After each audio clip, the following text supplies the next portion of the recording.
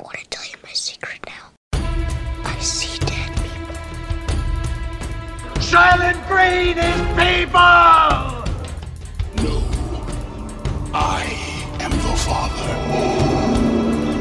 Rosebud. What's in the box? You maniac! You blew it up! Damn you all to hell!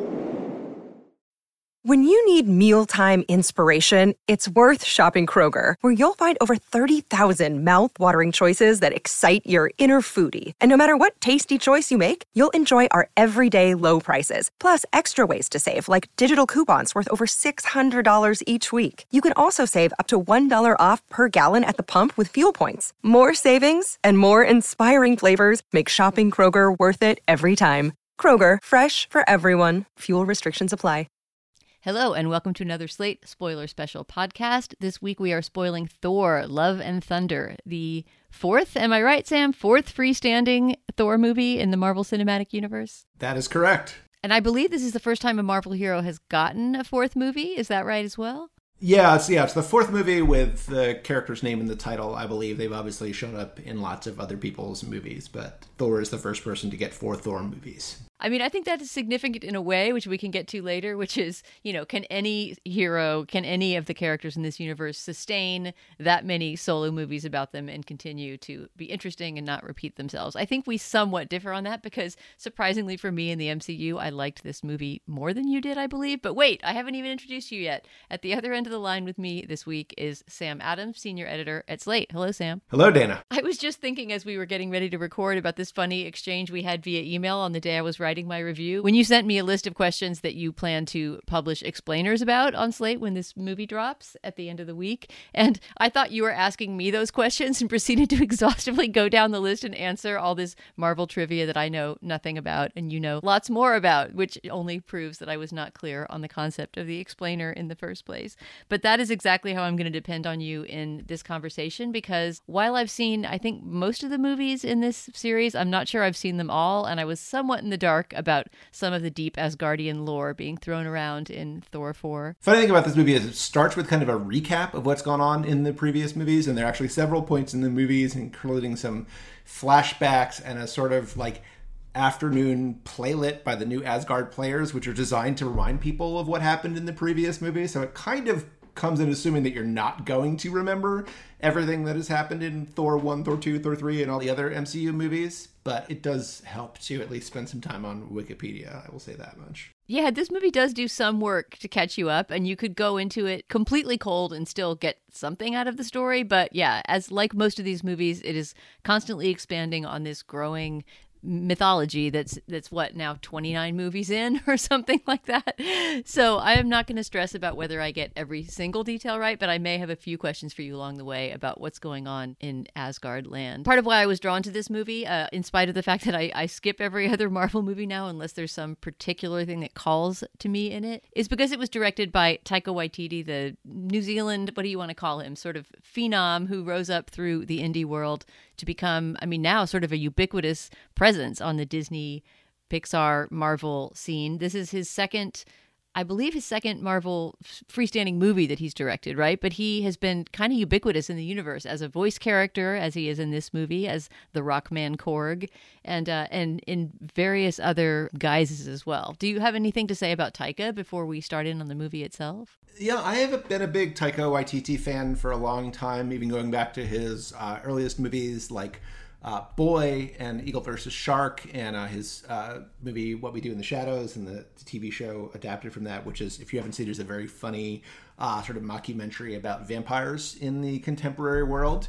But there was a moment in Lightyear, which is the movie we spoiled last time, Dana, where these sort of random characters come into the plot about halfway through, and one of the voices was sort of naggingly familiar, and I couldn't quite place it, and I realized it was Taika Waititi, and I actually just sort of admitted had this like, oh no, not again reaction to it, because he just sort of seems to be a little bit overexposed right now, and someone who I was used to be really happy and I thought brought something to see and really brought something new and different to the Marvel universe, I now feel like is spreading himself a bit thin, which may play into my feelings about this movie as we discuss them. Yeah, because he's been everywhere, right? He's also been in The Mandalorian, I think, directed an episode of that, done voices here and there. I mean, I feel like that's maybe a bit unfair to him because I think he is suffering from a moment of overexposure. But if you don't follow his career that closely or follow every single new Marvel Disney show that closely as I don't, I mean, I was still excited to see if he brought something to this the way that he did to his first outing with Marvel, Thor Ragnarok, which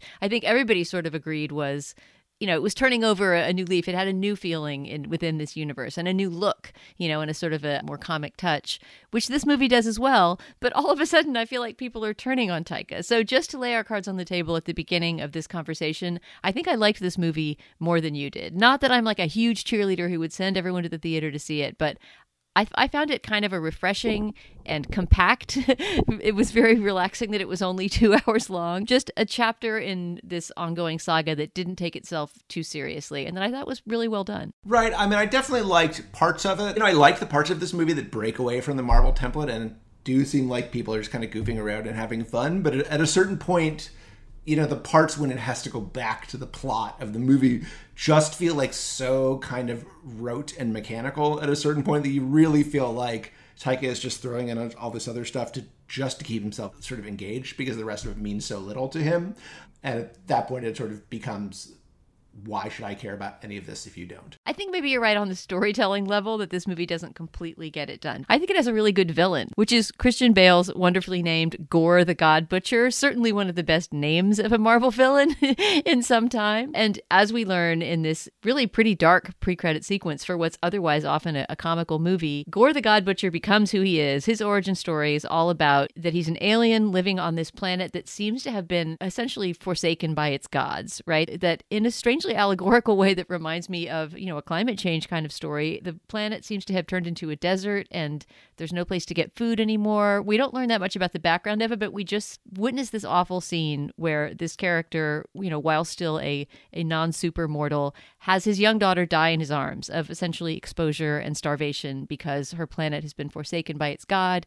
He then goes to have a meeting with that god and he makes the mistake of telling the Christian Bale character that this sword that just seems to be lying next to them as they're having this conversation in his godlike grove is the Necro Sword, this kind of metaphysical weapon that is capable of destroying gods. I don't know why he happens to mention that, because then, of course, Christian Bale manages to avail himself of the Necro Sword, kill this god, and now swear, I'm going through the universe and destroying all gods because they have forsaken me and my daughter. Yeah, there's sort of an old Simpsons joke where there's like a comic book convention and fans are asking all these questions about like, how did this happen in this episode? Why did this happen? And then eventually someone on the panel just gives up and says, well, you know, anytime something like that happened, a wizard did it. And the equivalent in this movie is the Necro Sword did it, because it's like, how does Christian Bale end up in the place where the gods are living? How does he kill the gods? How does he know that he then there's this one method where he can go to the center of the universe and make this one wish for this all-powerful being and wipe out all the gods? And how does he know about all that?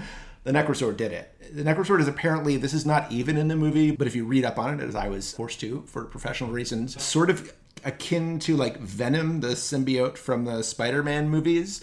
So it's a living black gooey creature that apparently just likes to take the form of a sword for most of its existence. And it's sort of this bottomless corrupting evil that saps the life out of the person who's using it, but because Gore really is pretty mad at gods and the whole concept of gods, he's willing to put up with that if he can use this sword to slay them. I mean, if you compare that villain story and just the performance of Bale as that character to The Eternals, right? The movie that came out last year and had some of the most boring and sort of inconsequential and uncharacterized Marvel villains I've ever seen. Just basically these big, large, planet-sized meanies with no apparent motive other than to create destruction on Earth. Gore the God Butcher is great. Maybe it's also that he comes along in a historic moment when religious fundamentalism is taking over the globe, and like the fantasy of slaughtering gods is not unidentifiable to many viewers, I believe. Right, and there's a lot of sort of low-grade, low-stakes humor in this that often just has to do with kind of mocking self-awareness. And Christian Bale is not having anything to do with any of that. Like, this is a straight up the middle, like Shakespearean grandeur, like old school British actor superhero movie villain. He's just playing it to the hilt. And I think, you know, kind of whatever gravitas the movie has, whether or not it needs it, comes from him. Yeah, agree. And even though you would think that that would mesh really badly, I liked when he came on the scene. It's like, it's Christian Bale. He's bringing it. That's our pre-credit sequence that establishes our villain, Gore the God Butcher. Obviously, one of the gods that he is going to go about butchering is Thor himself. And you want to talk about where we find Thor at the beginning of this chapter? Thor is, if you remember when last we left him, he had kind of hooked up with the Guardians of the Galaxy to just kind of fly around space and do adventures, and that is where he is when we find him. He is actually initially sort of meditating in a cave off by himself, because the point this movie needs to make right at the beginning is that Thor is not like really a great team player, even with a band of misfits like the Guardians of the Galaxy. They call upon him to help stop this temple of these sort of otherworldly gods from being torn down, and they're trying to plan this whole team assault on it, and Thor keeps just running ahead of them and doing whatever he feels like doing with the hammer. And then he, eventually wins the battle by himself and is sort of sitting there all proud and about, what a great job we did, knowing that he did it. As the sort of classic, like, delayed comedy bit where you see, like, the big ornate glassine towers of this sacred temple behind him, and you just know after it has held on the shot for more than 3 seconds that they are quickly going to like shatter into a billion pieces, which of course they do, and then he and the Guardians decide to go their separate ways. I have but one note to that excellent summary of the beginning of the movie, which is that, here's me being a Marvel nerd, is that he wasn't with his hammer, because his hammer, importantly later in the plot of this movie, was shattered by the Cate Blanchett character, what's her name? By the goddess of death from Asgard, Hela, back in Thor Ragnarok. So he is now fighting with a new weapon. It's called Stormbreaker, and it's a kind of an axe, right? More than a hammer. It's this sort of super axe, which he has this, I thought, humorously ambivalent relationship to. He misses his old hammer. He doesn't feel quite the same about Stormbreaker, and Stormbreaker just wants to be loved. And so there's some sort of axe personification jokes, which maybe get hammered, hardy-har, a little hard into the ground. There, a couple of them are quite funny. Right. I mean, the one thing I like about what Taika Waititi has done with his 2 Thor movies is Chris Hemsworth is very funny. He is also, very jacked and large and blonde. And movies generally prefer to make more use of the latter qualities than the former. But a lot of my favorite of his performances, like in the Ghostbusters movie, in the Vacation reboot, he's a really, really good comedian. And I think to the extent that he is also sort of playing an enormously jacked superhero in those movies, the way that they are playing into how funny he can be is really wise and a good thing to see. He plays on the humor of that character that is at once somewhat self-deprecating and extremely vain, right? I mean, the part of him that sort of claims to be a team player but really wants to get everything done himself. That takes the movie a long way. Not all the way, but a long way toward being watchable, in my view. Sam, I'm going to put a pin in our conversation for just a second for a word from our sponsor this week. This podcast is sponsored by Ramp. Are you the decision maker in your company? Consider this. For the first time in decades, there's a better option for a corporate card and spend management platform. Meet Ramp, the only corporate card and spend management system designed to help you spend less money so you can make more. Most corporate credit cards offer points as incentives, but those points amount to less than their worth in real cash value. Ramp's business cards offer you cash back, real money in your pocket. Plus, you control who spends what with each vendor. And Ramp software collects and verifies receipts automatically, which means you'll stop wasteful spending and close your books in hours instead of days. Businesses that use Ramp add up to 5% to their bottom line the first year. If you're a decision maker, adding Ramp could be one of the best decisions you've ever made. And now get $250 when you join Ramp for free. Just go to ramp.com/easy. Ramp.com/easy. RAMP.com/easy. Cards issued by Sutton Bank and Celtic Bank, members of FDIC. Terms and conditions apply. So yeah, in this early and somewhat awkward chapter of the movie that attempts to graft the Guardians of the Galaxy characters onto Thor's story, they disappear pretty early on and take off for their own adventures. But, there's a little bit of embarrassing synergy at the beginning where we see those characters in a world where they don't completely seem to belong. Then they take off. In the meantime, we've been intercutting with something back on Earth that relates back to the very first 2 Thor movies. I think those are the only 2 she was in, which is Dr. Jane Foster, the character played by Natalie Portman. Do you want to talk about where she's at the beginning of Love and Thunder? She is getting chemotherapy for stage 4 cancer, which they have reintroduced her into the MCU with. Natalie Portman exited her Thor romance after that second Thor movie seemed to have no interest in or desire to come back. The thing they offered her in this movie was a chance to play Thor herself. So Jane Foster has been off doing her own thing. She's written sort of a best-selling Stephen Hawking type book, but now she has this advanced cancer and is, although she looks quite well, is probably going to die pretty soon. And this is when the shattered pieces of Thor's ex-hammer, I guess we'll call it Mjolnir, which have just been sitting around in the earthly city of New Asgard, where the Asgardians have settled, as sort of like a tourist exhibit. These pieces begin calling to her somehow. She follows them. This bit all sort of happens off screen, but she follows them there. They reform into the hammer, and when she picks up Mjolnir, she becomes Thor. The Mighty Thor twist in this is something you just don't want to ask too many questions about. Like, how can she exist at the same time as the actual Thor? And sort of what is the metaphysics that makes them be masculine and feminine versions of the same hero at the same time? And why was he not aware that that was a possibility? Being somebody who's supposedly versed in the lore of Asgard, did he know that he had a female avatar that could appear at the same time as him? It's all very odd. And even more disturbingly, and we'll get to this later on, we don't know what that means for her illness. She seems to say early on to her friend, played by Kat Dennings back in, Mortal World, that she's seeking out the Asgardians because she wants to see if they have medical advances that could help with her cancer. And at one point, we think that somehow becoming this mighty, hot, long blonde hair superhero is going to cure her cancer. But as it turns out, the hammer is actually draining her energy the whole time. Yes, so she is fine when she is Mighty Thor, but when she lets go of the hammer, she is actually Jane Foster worse off than she was before.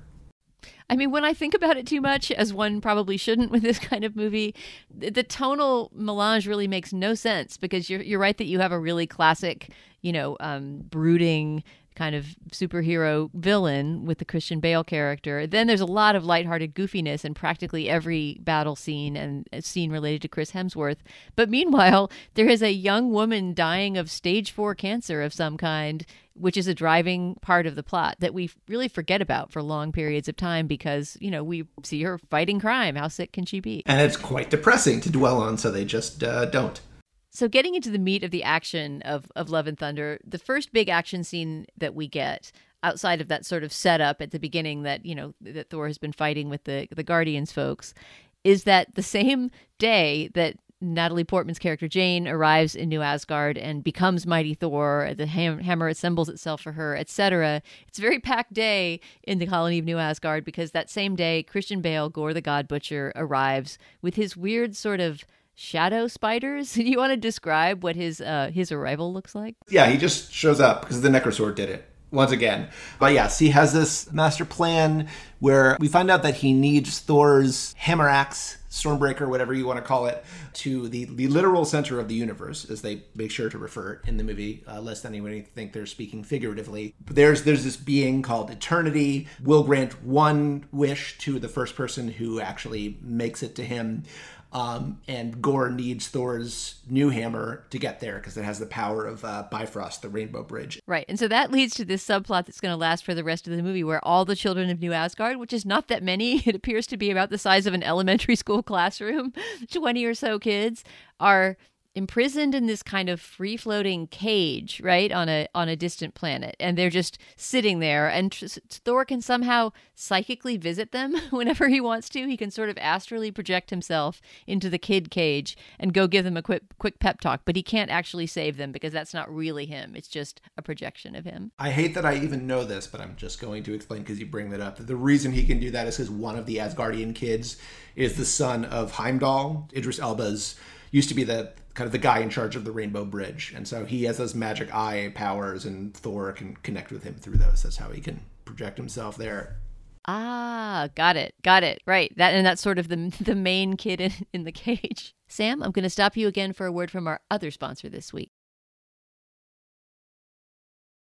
So we soon get this core group of adventurers that are trying to go and find Gorr the God Butcher and do away with him, which consists of Thor, the mighty Thor, his new female counterpart, the aforementioned Korg, voiced by the director Taika Waititi, who is a man made of giant rocks from a planet of rock people, And then, and it's great to see her again, Tessa Thompson's Valkyrie, who was really one of the breakthrough characters in Thor Ragnarok, and it was a huge crowd pleaser, who I find to be really underused in this movie. I was really glad to see her again, could not wait to see her, get to work. And until the end, she gets very few action scenes and seems like she's really relegated to this passive position of kind of sitting and babysitting the ship while everybody goes exploring. Right, they give her an injury, which sort of is an excuse for that. And at the beginning of the movie, she's the king of New Asgard, which seems to be mostly just sort of a bureaucratic drag for her, more like being the sort of mayor of a mid-sized Midwestern town or something. But yeah, she's not doing her sort of kick-ass sword maiden stuff in this movie. She is mostly just kind of kicking around in the background. I will say that montage that establishes what her life is like as King of New Asgard is quite funny, and it seems to imply that although it may be a bureaucratic position, that she excels at it. I really loved that she just sort of seemed to be everywhere at once, and that you see her just kissing babies and cutting ribbons and just utterly overperforming as the King of New Asgard. Right. And if you've been watching the MCU movies at all, you kind of understand this. Marvel kind of conceives of gods as sort of very powerful beings, but not like the all-powerful creators of the universe. That's more like the Celestials who were in the Eternals movie. The gods are just more sort of like superheroes who are more powerful than most other superheroes, but they don't have sort of universe-spanning powers. There's a big battle at Omnipotent City, right? Zeus is injured, but not killed, as we learn later on. And do they take anyone with them when they take off from Omnipotent City? Like, what does that accomplish? They get Zeus's Thunderbolt, basically. Oh, that's right, which they use as a weapon for the rest of the movie. Yes. Yeah. But it is basically like just an opportunity for a comic set piece in the middle. And I guess there has to be a scene in every other Marvel movie, being like in the Ant-Man movie or whatever, where he's like, oh, I tried to call the Avengers, but they're really busy, because otherwise there's always a question of like, somebody's trying to destroy the world. Why don't you just call the Avengers every time? So this time I think they have to explain like, why don't you call all the other gods? And it's like, because they don't really feel like coming. So it's just the four of us. So the last third of this movie is kind of a muddle of action. I think we want to get to the last big action scene. But on the way, it is important to know one thing, which is that Gorr the God Butcher, who has been wanting all of this time to get control of Thor's hammer, manages to wrest it from them on this little planet, which was most remarkable to me because it looked like the illustrations for Saint-Exupéry's The Little Prince, right? They land on a planet that's so small that you can actually see the curvature of it as they're walking around this kind of barren moon. And in a battle on that planet, Gorr manages to wrest the hammer away from them, meaning that he, has now essentially pulled the balance of power in the universe over to his side. Yes, and he now has like the one thing that he needs to get him to the place where he can make his wish and exterminate all the gods in the universe. That sets up a big battle, basically, where all the Asgardian kids are there too, and they have to stop, Gorr from opening the doorway to eternity. Thor uses his hammer to sort of like spread his power to all the Asgardian kids and make an army of little Thors, one of whom has like a little stuffed bunny whose eyes start shooting like deadly laser beams out of it. I feel like that would have been more successful. The weaponizing of the toys and all of that, which is obviously fan service for kids in some ways, right? I mean, a lot of the viewers are going to be family viewers, and it is kind of great for kids to see kids get to take on all of these bad guys. But if we knew who the kids were and had a little bit more of a sense of their characters, I mean, even the main kid, who you mentioned is the son of the Idris Elba character, Heimdall, is not really established as a person, And so all of that scene to me fell a little bit flat. I will say that one of my favorite jokes in the whole movie happened earlier on when the kids are up in their airborne cage that we keep revisiting them in. And Thor goes there to give them a very wan pep talk that doesn't really cheer them up very much. And his final advice to them is, you got to work as a team. Your team, kids in a cage. And something about the cruelty of team kids in a cage and then him disappearing just really made me laugh. If you enjoy the Slate Spoiler Special, the best way to support our show is by joining Slate Plus, Slate's membership program. When you are a Slate Plus member, you get no ads on any Slate podcasts, you get unlimited reading on the Slate website, so you'll have access to every article, every advice column, you'll never hit a paywall, and you get bonus segments or episodes on many of our shows, like Slow Burn, The Political Gabfest, or my own weekly show, The Slate Culture Gabfest. And when you support the podcast, you're also supporting Slate. We would not be able to do the journalism that we do without your help. So to join today, go to slate.com/spoilerplus. Once again, that's slate.com/spoilerplus. So this melange of tones that we were talking about really gets crazy toward the end because everything is happening at once, right? We're going to finally get Gorr the God Butcher trying to get his wish, and we'll talk in a second about exactly how he's trying to fulfill that wish. But we also get the closure of the story about Jane, Natalie Portman's character, dying of cancer. And here there's a real bit of confusion beyond just the tonal muddle of is this a comedy or a tragedy or, some kind of Shakespearean drama or what. There's just the plot question of like, why is she dying exactly? Wasn't the whole idea supposed to be that the hammer had restored her to health again or was putting her on some kind of better path? But no, suddenly we see her back again getting chemo and she's all, drawn face, haggard looking. It's clear that she is actually not going to make it and that there's some kind of negative force that the hammer is imposing on her mortal self.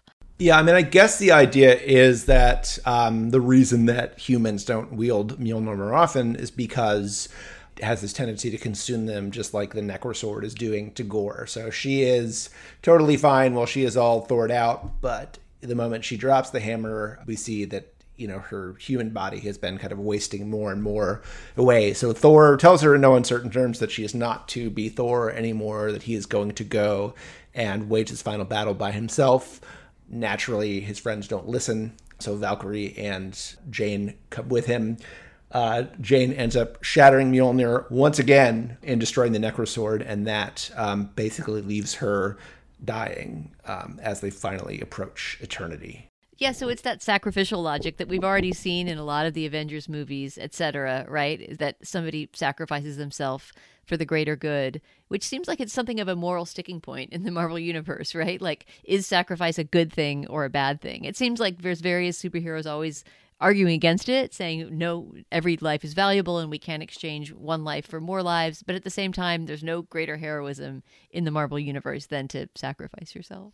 What about Christian Bale's final moment? I don't know that I love that as much as I liked the pre-credit sequence of seeing how he became the God Butcher in the first place, in part because this wishing well kind of creature that is imagined by the movie just seems like a little bit of a narrative lazy way out or something. I mean, essentially every single Marvel movie seems to posit some new ultimate force at the center of the universe. Can you describe this moment? So basically, Eternity is, if you know the comics, will be no surprise, a character created by Steve Ditko, who's sort of the Marvel comics, like big sort of space nut, I guess.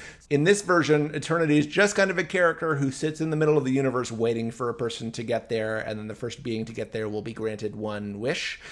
You feel like this might have come up in previous movies, like when they were trying to kill Thanos and restore half the population of the universe. You feel like somebody went like, there's this eternity thing. Like if we get there and just make the one wish, but nobody thought of it until now. But yeah, so they defeat Gorr, they shatter the Necrosword and Mjolnir, but it is too late. The door has been opened so that Gorr and Thor and Jane all make it through to eternity. Thor and Jane are too far away to stop Gorr from getting to eternity, so he's getting ready to make his one wish, which all along has been to wipe out all the gods in the universe, and Thor talks him out of it.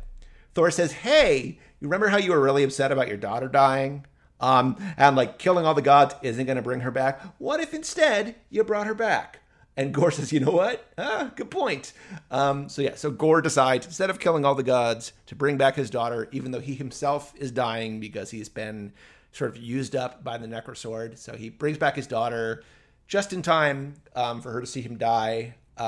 Jane dies as well because she has been consumed by Mjolnir. So that leaves Thor and Gorr's daughter to go back to New Asgard, and Thor essentially kind of takes her in as his own adopted daughter. Right. So we say goodbye to Thor, seeing him be this single dad with a super daughter who he seems to be training in the ways of superheroism. And so the movie goes out on, as I remember, Sweet Child of Mine, the Guns N' Roses song. We didn't even mention that Guns N' Roses have kind of been the animating spirit of this whole movie, right? One of the characters, the kid who's Idris Elba's character's son, has a Axl Rose poster on his wall, I think, and identifies with him. And throughout, it sort of seems like a lot of the power moves are accompanied by riffs from Guns N' Roses. Yes, this kid, I believe, actually insists that he be called Axel, which Thor refuses to do. But classic teenager, my name's Axel now, move on his part. And it is something that I think Waititi has a nice touch with, is the use of pop music throughout this movie. I did walk out feeling like, oh, I would listen to this soundtrack again, for sure. Yes. So basically the sort of status quo ante is restored, except that Jane is dead. Mjolnir is shattered again. But everybody's back in New Asgard, just kind of waiting for the next thing until post-credit scenes, which we always have to talk about. Oh, that's right. What happens in the Stingers? Hercules appears, right? What's the story with that? This is the part where I have to admit that I had an early train and did not see them, so I only know what happens, but I don't know how. Well, all I know is that there's a moment where we visit Russell Crowe as Zeus again. He is not, in fact, dead, as it was implied that he might have been after the sequence in Omnipotent City. And we see him kind of wishing vengeance upon someone and talking to somebody off screen saying, you know, we've got to fight back and only you can do it, my son. And then we cut to Hercules, but I couldn't tell you who is playing Hercules. Hercules is being played by Brett Goldstein, who is probably familiar to our listeners, if at all, as Roy fucking Kent from Ted Lasso. So this is great. Hercules is canonically Jewish now, among other things. I love that Brett Goldstein, who's a full-on comedian, is like playing this role. I love that for once, like, an actor got a role as a hero in the Marvel Cinematic Universe and didn't like go on the Kumail Nanjiani diet. Like, Brett Goldstein is, in like perfectly fine shape, but he is not like super jacked. Does not like he's been eating nothing but unseasoned cod for 3 years. And because he's a Greek god, and the Greek gods they're just strong and they kind of live it up. So I really like him entering into this universe. I have no idea what the future plans for that character are. The end credits promise / threaten that Thor will return. I don't know if that means they're going to do a 5th movie or he's just going to be in other ones, but we will probably be seeing more of Brett Goldstein's Hercules at some point. Sam, I wash my hands at this point of the Stingers at the end because I really don't even remember what the other one was. Who else do we see, as whom, and what does that portend for future Marvel chapters? Well, Natalie Portman, who seemed like she was just trying to stay out of this thing for so long and finally got them to write her a definitive ending where she becomes a god and then dies, then turns up again in a post-credits scene entering Valhalla, being welcomed by Heimdall, and there's Idris Elba's character, and there's a whole sort of explanation earlier in the movie about how warriors can enter Valhalla if they fall on the field of battle. Technically, it seems to me like she died sort of next to the field of battle and not actually on it, but I guess good enough for Heimdall. So it's sort of definitively dead because you literally see her going into heaven, but it also sort of does show her alive again. And you know that if they ever want to get her out of Valhalla, they will find a way to do it in future movies. So I don't know if this is Natalie Portman just trying to be really well and truly dead, or Marvel leaving their options open, or what. Yeah, for both her and Idris Elba to return if they want. Well, if they do return, you are duty-bound to come and talk about the next Thor movie with me. I will stand up for this one on the grounds that if it is true that this feels spun out, I think it has more to do with Marvel milking the character for too long than with anything that Taika Waititi did behind the scenes. I think he brought as much life as he could to what is unquestionably a less vital chapter than his last one, Thor Ragnarok. All right, well, Sam Adams, thanks so much for joining me again, and I hope to talk to you again soon. Our producer today was Christy Taiwo Makanjula. The Vice President of Audio at Slate is Alicia Montgomery. For all of you out there, thanks so much for joining us for this spoiler special, and we'll talk to you again soon.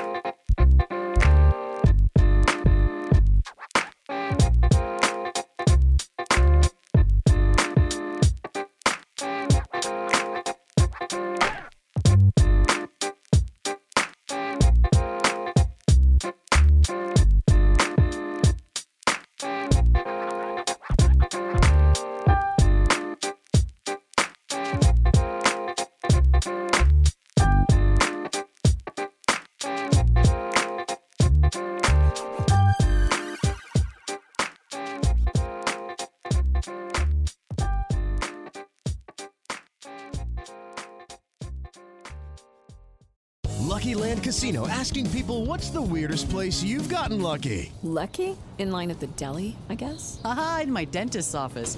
More than once, actually. Do I have to say? Yes, you do. In the car before my kids' PTA meeting. Really? Yes. Excuse me, what's the weirdest place you've gotten lucky? I never win and tell. Well, there you have it. You can get lucky anywhere, playing at LuckyLandSlots.com. Play for free right now. Are you feeling lucky? No purchase necessary. Void where prohibited by law. 18+. Terms and conditions apply. See website for details.